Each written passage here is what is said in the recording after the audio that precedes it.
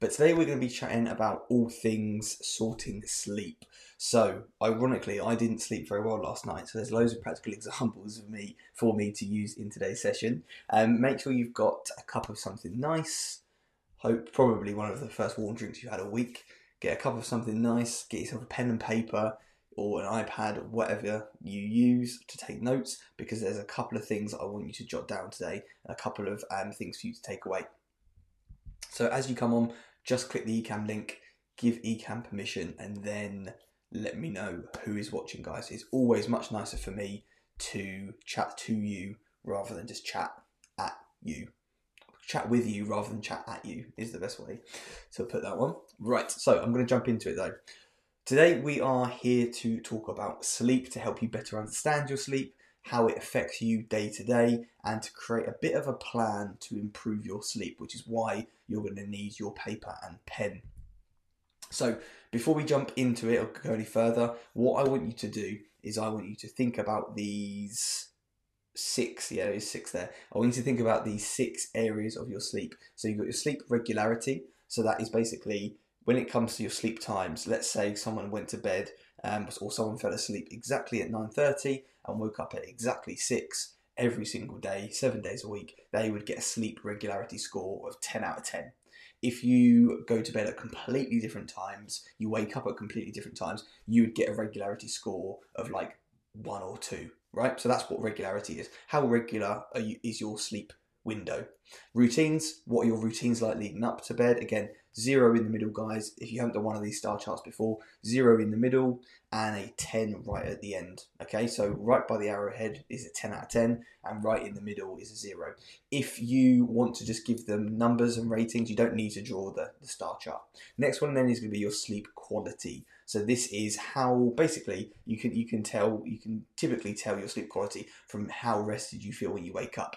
But if you've got a sleep tracker, if you use Sleep Cycle or Fitbit or an Apple Watch, they might have some data that tells you your sleep quality. So roughly from 0 in the middle to 10 on the outside, what's your sleep quality? Quantity is obviously how many hours you get. If you're getting 5 hours a night, your sleep quantity is going to be quite low. If you're getting 8 hours, it's going to be quite high. Your sleep environment then, so we're thinking about your bedroom and whatever room you spend the most time in about an hour before sleep. Rate your sleep environment from 0 to 10 for me, and then your daytime routines. So obviously if you're drinking coffee at 8 o'clock at night, if you are not drinking any water, if you're getting no exercise in, if you're getting no daylight in, your daytime score would be quite low. If you feel like your daytime activity really supports your sleep, then you'll get quite a high daytime score. So do that for me now, guys. Give yourselves some ratings in those areas, and then we will move on. And as you're watching, guys, I can see we've got a few people watching. Say hello, let me know who's watching so that I don't feel like I'm chatting to myself. Now, I know that Ecamm, for a couple of people in the Facebook group, has been a little bit glitchy recently. So if you are watching and you're trying to comment, but your comments aren't coming up, text me on our WhatsApp chat and just say that you are watching, because I know that Ecamm's been a bit glitchy for some people. Anyway, guys, that should have been enough time for you to give yourself some scores, 0 to 10 in these 6 areas, okay? What this is going to do is this is going to show you the areas that are scoring the lowest. This is going to show you where your focus needs to go. So for example, if your routine was a 2 out of 10, you need to listen to all the stuff about routine really closely. You need to make notes. If your environment was a 2 out of 10 for sleep, you need to think about that. All right, so that should give you 2 or 3 things to really focus on in today's session. Again, say hello. I haven't actually had anyone say hello, and I've got a few people watching, guys. Come on, don't be shy. You can say hello. And if your comments aren't working, drop me a text. Right, so let's get into it straight away. Let's talk about sleep. On the right, you can see this diagram. This is what we call your circadian rhythm, okay? And it's like a natural kind of rhythm that happens throughout the day. And because of certain cues in your day, it's kind of almost like a habit loop, isn't it? And because of certain cues in your day, mostly daylight, your activity levels, when you're eating. Hey Jack, hope you're doing well, bud. Because of certain cues in your day, certain things will happen. So you'll notice, some really exciting ones. Well, exciting for me anyway. Your best muscle strength and cardiovascular efficiency. So basically, you're stronger and you can exercise better. Is typically for most people higher, kind of 4 to 5 p.m. Right. So for me, that's quite an exciting thing because I know that if I go and train at that time, I'm going to have better kind of output. Another really important one is around 9 to 10 p.m. Your melatonin, your sleep hormone secretion increases. And that's really, really important because that's going to help you with your sleep, right? So loads and loads of these different things happen at different points in the day because of certain cues that we're going to talk about now. So your sleep routine isn't just your hour before bed. Your sleep routine is your whole day, which sounds a bit bizarre, but I'm going to explain that as we go through.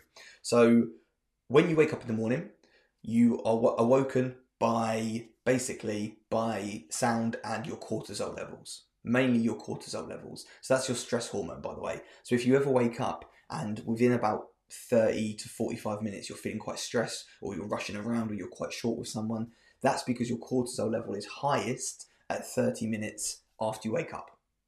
That gets you out of bed. That brings you into the day. If you were then to go and get some daylight in at that point, so very quickly after you wake up, you're going to really help this circadian rhythm. So daylight is something I'm going to keep talking about. This is why some people feel really, really low for other reasons as well, during the winter months, because we don't have that natural daylight. This is why health and happiness scores are higher for people who live abroad, where they have kind of year-round sun or 9 months of sun. Daylight is a really, really big factor. So this circadian rhythm, like I say, is the flow of your day.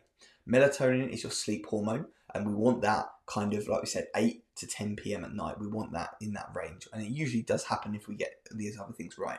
Sleep isn't always about the hours that you do. Okay, it's not the hours that you're asleep.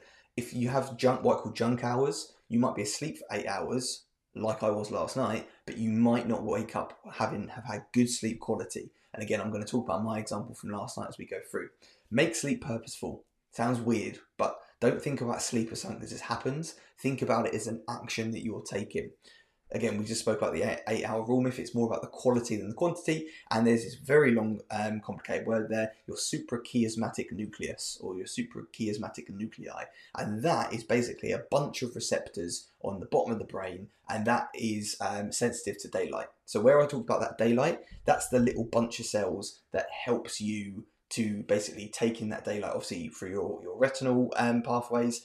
Daylight comes in, hits that bunch of cells, and then your kind of systems start to think about it like rebooting, right?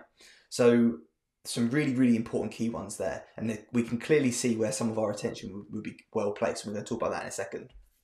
So what's the point? Why bother prioritizing sleep? You've all been there, particularly those of you who have got children or we're all teachers, so we've all been through that first few years of teaching, right? Sleep is massively, massively important. If we don't get great sleep, our short-term memories don't consolidate to long-term memories, so we can feel quite forgetful. Our cognition, our brain processes are downregulated. Our hormonal health, particularly our reproductive hormones, but also things like our hunger hormones. So the hormone that makes you feel hungry, that is ghrelin, that goes through the roof. So when you have poorly slept, you are hungrier. The hormone that helps you feel satiated and full goes through the floor. So basically, if you have poor sleep, you're hungrier and you feel like you need more food. Also, we can see some impact on things like serotonin and dopamine. And what happens when those chemicals are low in the brain? We look for quick fixes. So the brain looks for little hits of dopamine. Where does it look? It looks for food. So we get sugary, salty cravings, plus we're hungry, plus we need more to feel full. It's a bit of a recipe for disaster. So we need decent sleep. It is an absolute pillar. That's why it's one of the 5 foundations. Effects obviously on your recovery from the gym. It affects on your motivation, massive impacts on your mental health, and obviously stress patience. So when it comes down to what's the point, there's a lot of points. This is a really, really important one, okay? As we go through, guys, let me know if there's anything that resonates with you, if there's anything that particularly stands out for you, if there's anything that you think, right, okay, cool, Sam's watching. Hey, Sam, we'll figure out why it's not working for you later on, okay? We will as we go through, sorry, is what I was saying, let me know anything that stands out. If there's anything that you didn't know, pop a comment, because what happens is people come and watch this later and they'll be able to look through the comments and they'll see basically all the key takeaways. So you'll be helping the rest of the team out. This is a quote that I absolutely love. Sleep is the golden chain that binds our health and our bodies together. And it absolutely is. So let's talk about how sleep actually works then, the sleep cycle, so to speak. Now, a really important thing to note before we go into this isn't a straight line. It is a cycle. And you can come out at any point, so where those black lines are, you can come out at any point and you can kind of go back to a previous stage. So if someone was to disturb you, obviously you'd come out of some of the deeper layers and you'd kind of come back in at the earlier layers. So non-REM 1, so non-rapid eye movement 1, is stage 1 basically. It's the lightest sleep, it's the onset of sleep. It's where you're just drifting off. You know, the really annoying one where someone kind of wakes you up and you're like, oh, it's just asleep. That stage, right? So you've still got some kind of awareness. Then we go into stage 2, non-REM stage 2. This is where your body temperature starts to really drop, your breathing rate drops a little bit more, your heart rate drops a little bit. This is about 20 minutes of your sleep cycle. Then we go into stage 3. This is your deepest sleep. It's really restorative, so loads of restorative processes happen. During this stage, the brain is kind of like bathed, I guess would be the best word. So the metabolic waste, all the waste of its processes throughout the day is taken, metabolized by the liver. So that's obviously a really important, like, it's not scientific, but I'm going to say cleaning process. It's not the scientific way of looking at it. But yeah, it's kind of like a cleaning, kind of cleansing process, I guess. That happens there, your muscles relax, your breathing rate will drop again, your blood pressure will drop as well. So loads of important things happen here. Then we go into the deepest stage sleep. So the second deepest, that is your REM sleep. At this point, your brain starts to become a bit more active again, but your body becomes immobilized. So this is where sleep dreams happen and kind of like sleep thoughts and other bits and bobs happen. It's really, really important. Both these last 2 stages are absolutely crucial for that brain health. Okay, so if you've ever struggled with anything to do with the brain, anything to do with memory, cognition, anything really, which is probably most process in the body, those last 2 stages are going to be super, super important. Okay, so that is the sleep cycle in a sense. One of these sleep cycles will take around, on average, about 90 minutes. There is some research they're looking into of like mini sleep cycles that are like 30 minutes long, but around 90 minutes. So what that means is actually, stop you reading that. What that means is that if we want to figure out when we need to go to bed, we need to work from the time we wake up in the morning and work backwards in 90-minute chunks. For example, if you want to get up at 6 o'clock in the morning and you want to get a good 7.5 hours sleep or 9 hours sleep, obviously working in 1.5-hour chunks, work backwards. So you get up at 6, you want to get 7.5 hours sleep. You need to be asleep for 10:30. That doesn't mean in bed for 10:30. That means completely not, zonked out for 10:30. So that means probably getting to bed at 9:30, 9:45, 10 o'clock. And that's important. What I want you to think about is I don't want you to think about bedtime. I want you to think about sleep time, because the time we spend in bed doesn't count towards your sleep hours. So we talked about circadian rhythm. We talked about why sleep's important. We talked about the sleep cycle. So let's go into the absolute fundamentals of sleep. If you've got issues with sleep, this is where you start. These are the basics. Pop a comment, guys, before we move on. What have you taken away so far? We've got a good few people watching. What have you taken away? Give me one thing that you didn't know, one thing that you think somebody else should know, or one thing which you're going to go and implement. Pop something in the chat. Sam, drop me a text. I know that you've been working on this, but what are you gonna be changing? So sleep staples. Whilst you're doing that, let's go through these. Movement during the day is going to be a massive one. Probably mostly because it's going to be outside. Hopefully now with the nice weather coming in and the day getting longer. So movement during the day is going to also double up with sunlight exposure. Like we said, that sunlight, that daylight is going to really impact on that circadian rhythm. If you're not getting exposure to daylight, you're not going to probably not going to sleep very well.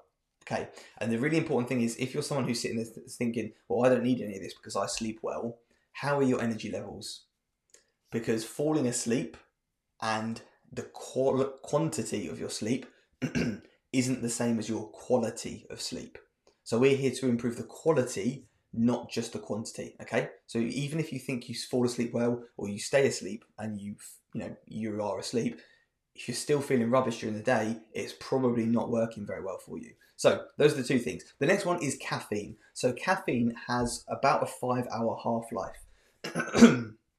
So if somebody was to have 100 milligrams, so a very strong coffee at 3 p.m, so the kids have just gone, 3:30, you go and have a coffee, right? You have a coffee, that caffeine's in your system. At 8 p.m. at night, 5 hours later, you've still got 50 milligrams because it's a half-life. Then at 1 a.m, you've still got 25 milligrams in your system. Now, bear in mind that lots of you are going to be trying to go to bed at 10, 10:15, 10:30. You're going to be sitting there with like 50 to 40-ish milligrams of caffeine still pumping through your system. Even if you feel like this doesn't impact you, because this does depend on your metabolism and sensitivities, even if you think this doesn't impact you, it could impact the quality of your sleep. You might fall asleep all right, but you might be sleeping really pants during the night. So hydration is another huge one. If you're not well hydrated, you're not going to sleep well. Like we said, your body temperature will decrease in the onset of sleep. Hydration is a huge part of managing body temperature. If you're dehydrated, you're not going to sleep very well. Exercise is a really important one. This is going to help obviously with endorphins, it's going to help with serotonin levels, it's going to help you feel more calm, more relaxed, which is obviously going to impact on sleep. Also, it might tire you out a little bit. Not mentally, because we're teachers, we're tired mentally all the time, but we might be more tired physically, and your body might be more prepared for rest if you've exercised that day. You might notice the difference between days you do and don't. If you eat dinner too early, you eat dinner too late, both of those things can impact on your sleep. If you're going to bed and your belly's rumbling, you're probably not going to sleep great. If you're going to bed and you're absolutely stuffed, this is a good point for me to talk about yesterday, then you're probably not going to sleep great. So last night I went out for a curry, huge curry. It's great, lovely, delicious, really, really good meal. Best lamb madras I think I've ever had. The lamb was amazing. But I had 2 pints of beer with my curry and obviously a huge meal, right? I didn't sleep great last night because alcohol impacts on your sleep.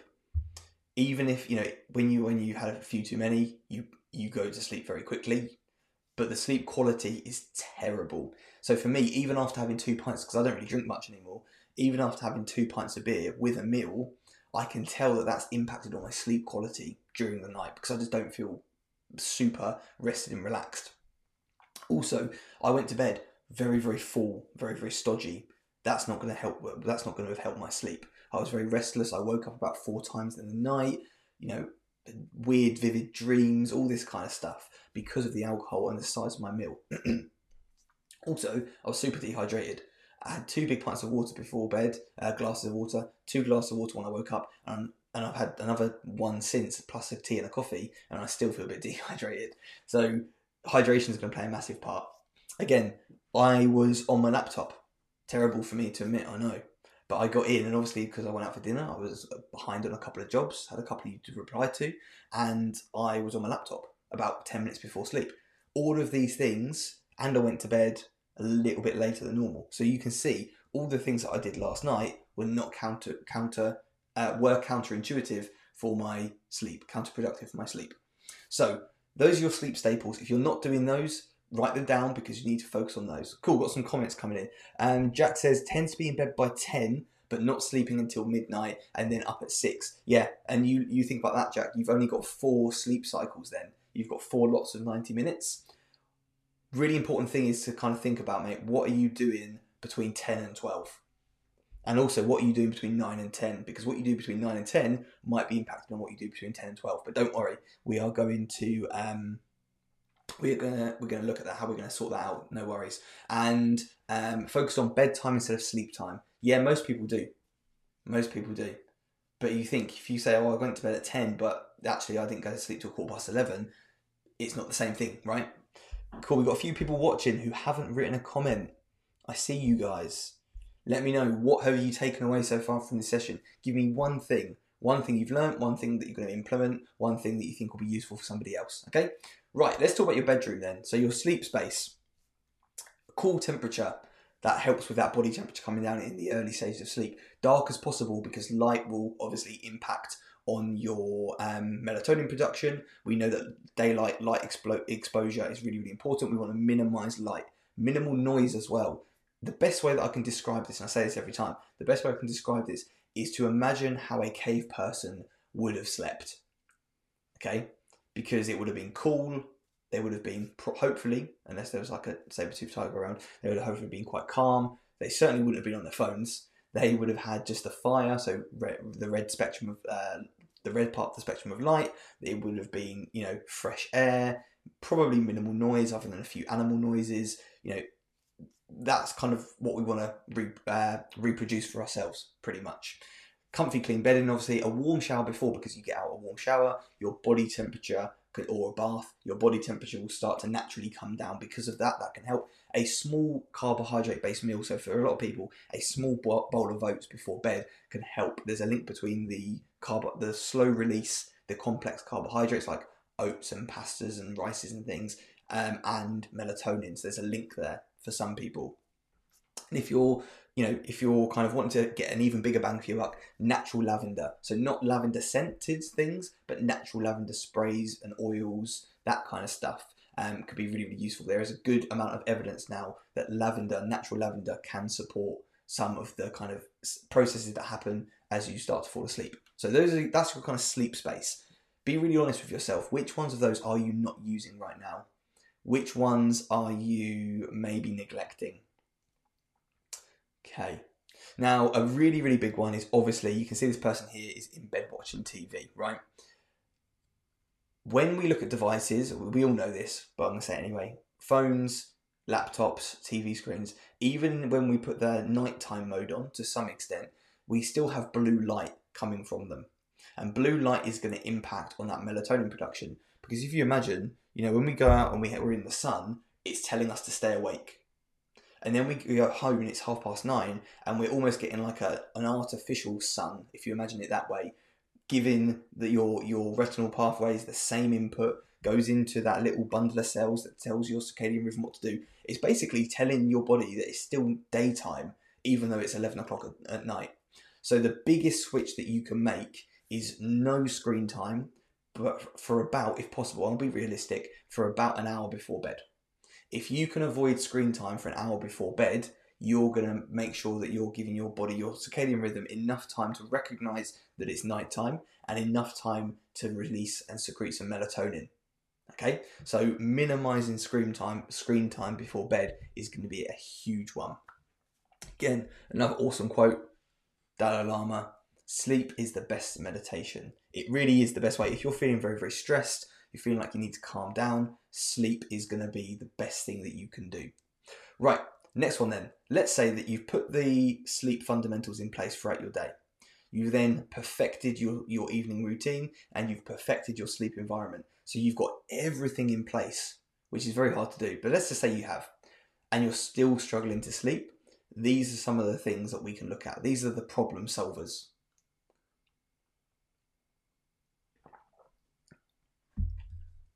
So something like reading, again, it's all screen free. Something like reading, journaling, just mind dumping. So this is literally get a piece of paper, get, obviously not your phone, but get a piece of paper, get a book and just write. You can put a little title in the middle if you want to structure your thoughts, but you just write and you write and you write. It could be a brain dump, it could be paragraphs, it could be a thought shower. Just get it all out. Keep writing until your brain isn't giving you any more thoughts in that first couple of minutes. If you're sitting there for about a minute or two and nothing's coming out, then you've probably done what you need to. And what happens is the brain, when you're very, very highly stressed and you've got lots of thoughts bouncing around your brain, what it does is it perceives that as a threat. It thinks that that's something really, really, when it is, it thinks it's something really, really important. So what it does is it keeps trying to remind you of that thing. So if you've got a deadline in the morning or if you've got an observation in the morning, it will keep reminding you of that. Because what it's trying to do is it's trying to protect you. The brain doesn't really care about much else other than the fact that you're alive. That's pretty much it. So what it will do is it will keep prompting you, keep bringing that memory up. It will keep putting it to the front of your queue, so to speak. So mind dumping all this stuff out can be really useful. Obviously, there's loads of apps like Headspace, Calm. There's loads of different meditation apps now. Calm is quite good. I'm quite a big fan of Calm. So obviously, try and do that before your hour of screen time. Soundscapes, Rain on Car Roof is probably my favourite one. And then you've got soundscapes on all those apps as well. Whatever your phone, you can just type in, relaxing soundscapes and you'll get something like beaches and forests and rivers. That kind of stuff can really, really help. I'm going to show you a couple of breathing exercises in a second. So those can be really useful because they can bring down your stress response, they can bring down your heart rate, bring down your breathing rate. And as we just saw, when you fall asleep, those are the things that happen. So basically, we're trying to kind of get you prepped, ready for that next section of sleep, right?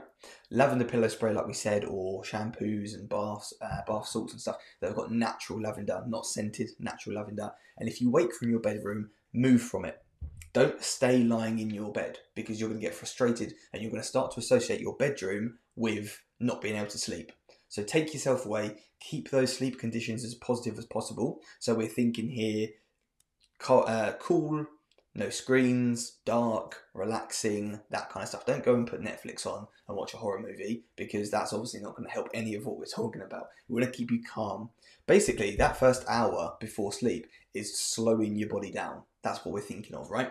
Now, there's these strategies which I'll talk you through in a second, but you've also got two really, really simple ones. You've got box breathing. So that is basically depends on how many seconds, but about 4 seconds in, breathe in, 4 seconds hold, 4 seconds out, 4 seconds hold.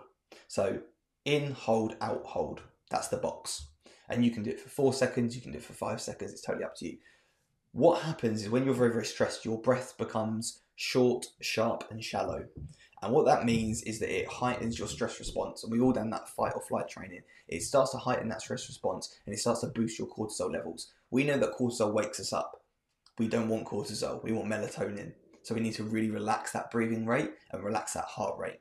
So that's one. The next one is just a really, really simple one. It's the hand model. And these are great for using with kids as well. So we breathe in on the way up and we go slowly, and then we breathe down, out on the way down. And we just go through that more slowly than I am.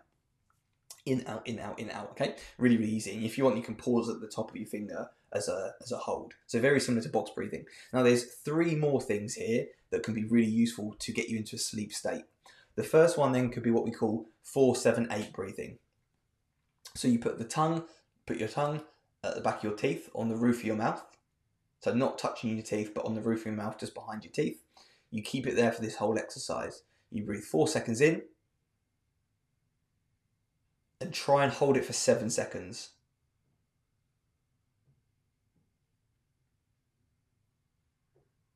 And then you breathe 8 seconds out. Now when you're breathing your 8 seconds out, you want to keep that tongue there, but you want to almost make a sound that is a little bit like you're blowing out candles, but you keep your tongue there.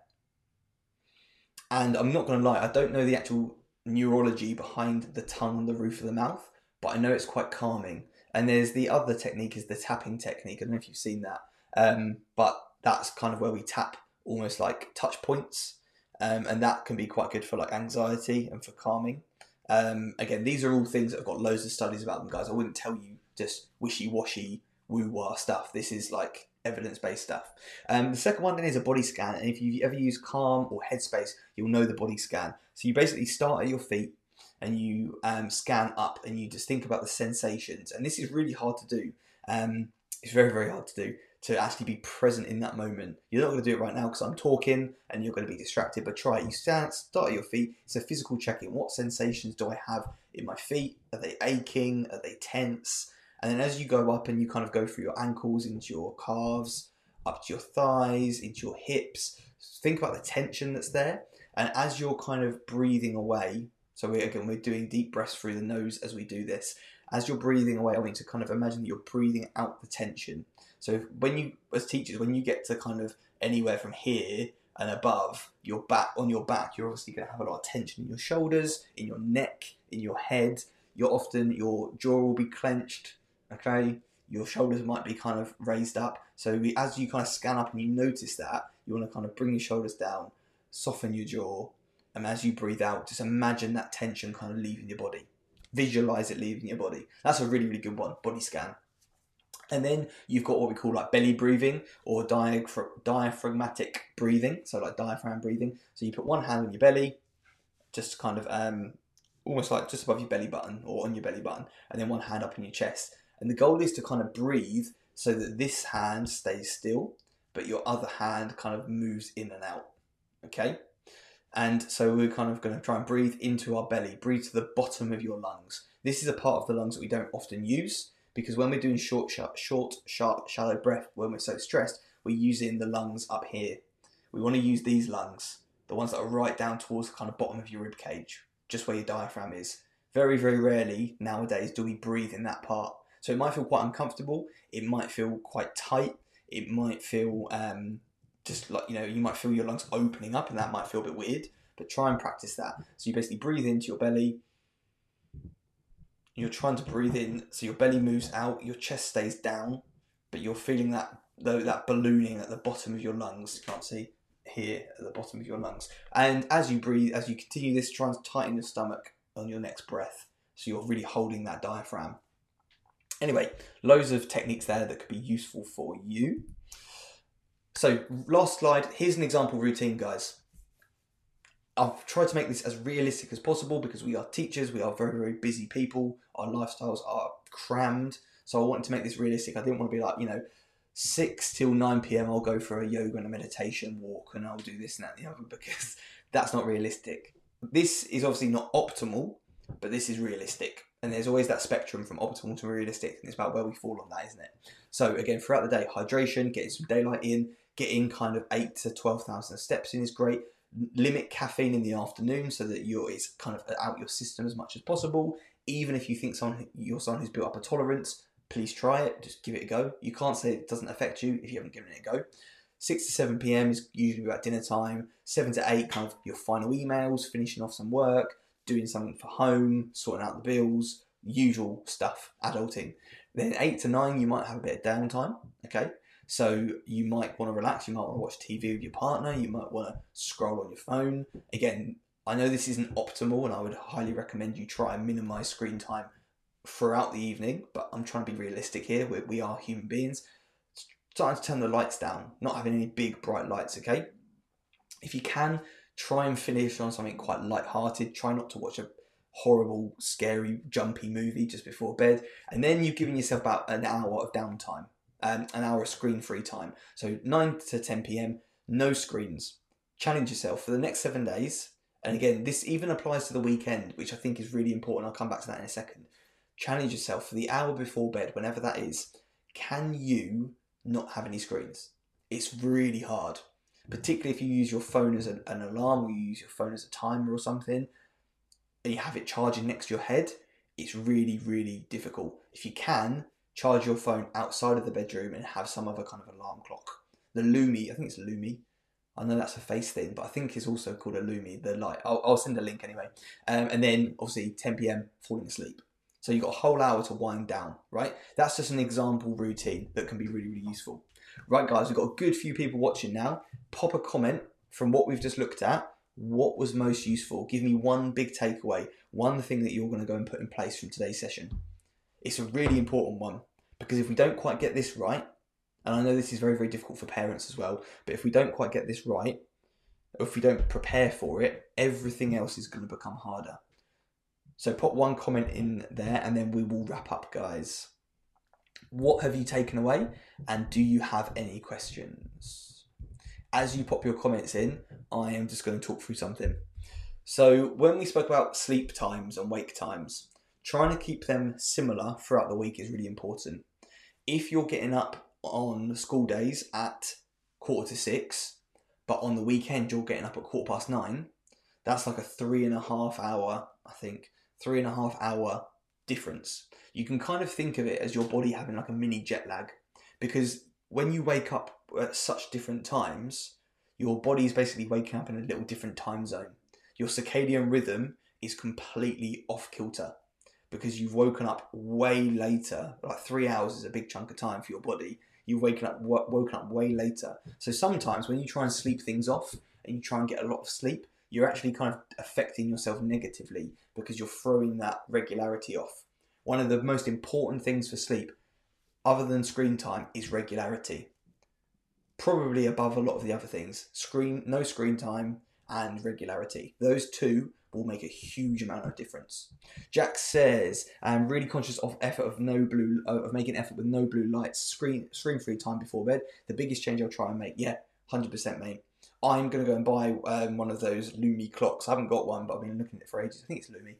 because they kind of wake you up naturally with kind of natural looking light on the spectrum of light. And obviously you can leave your phone outside, so you're not scrolling TikTok looking at cats playing pianos until 11:45 or whatever. It's a really, really, really important part.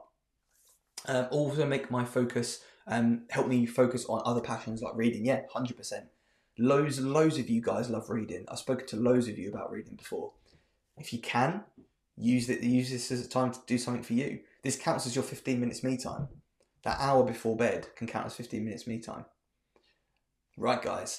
Don't think we've got any questions, so I'm going to wrap up today's session there.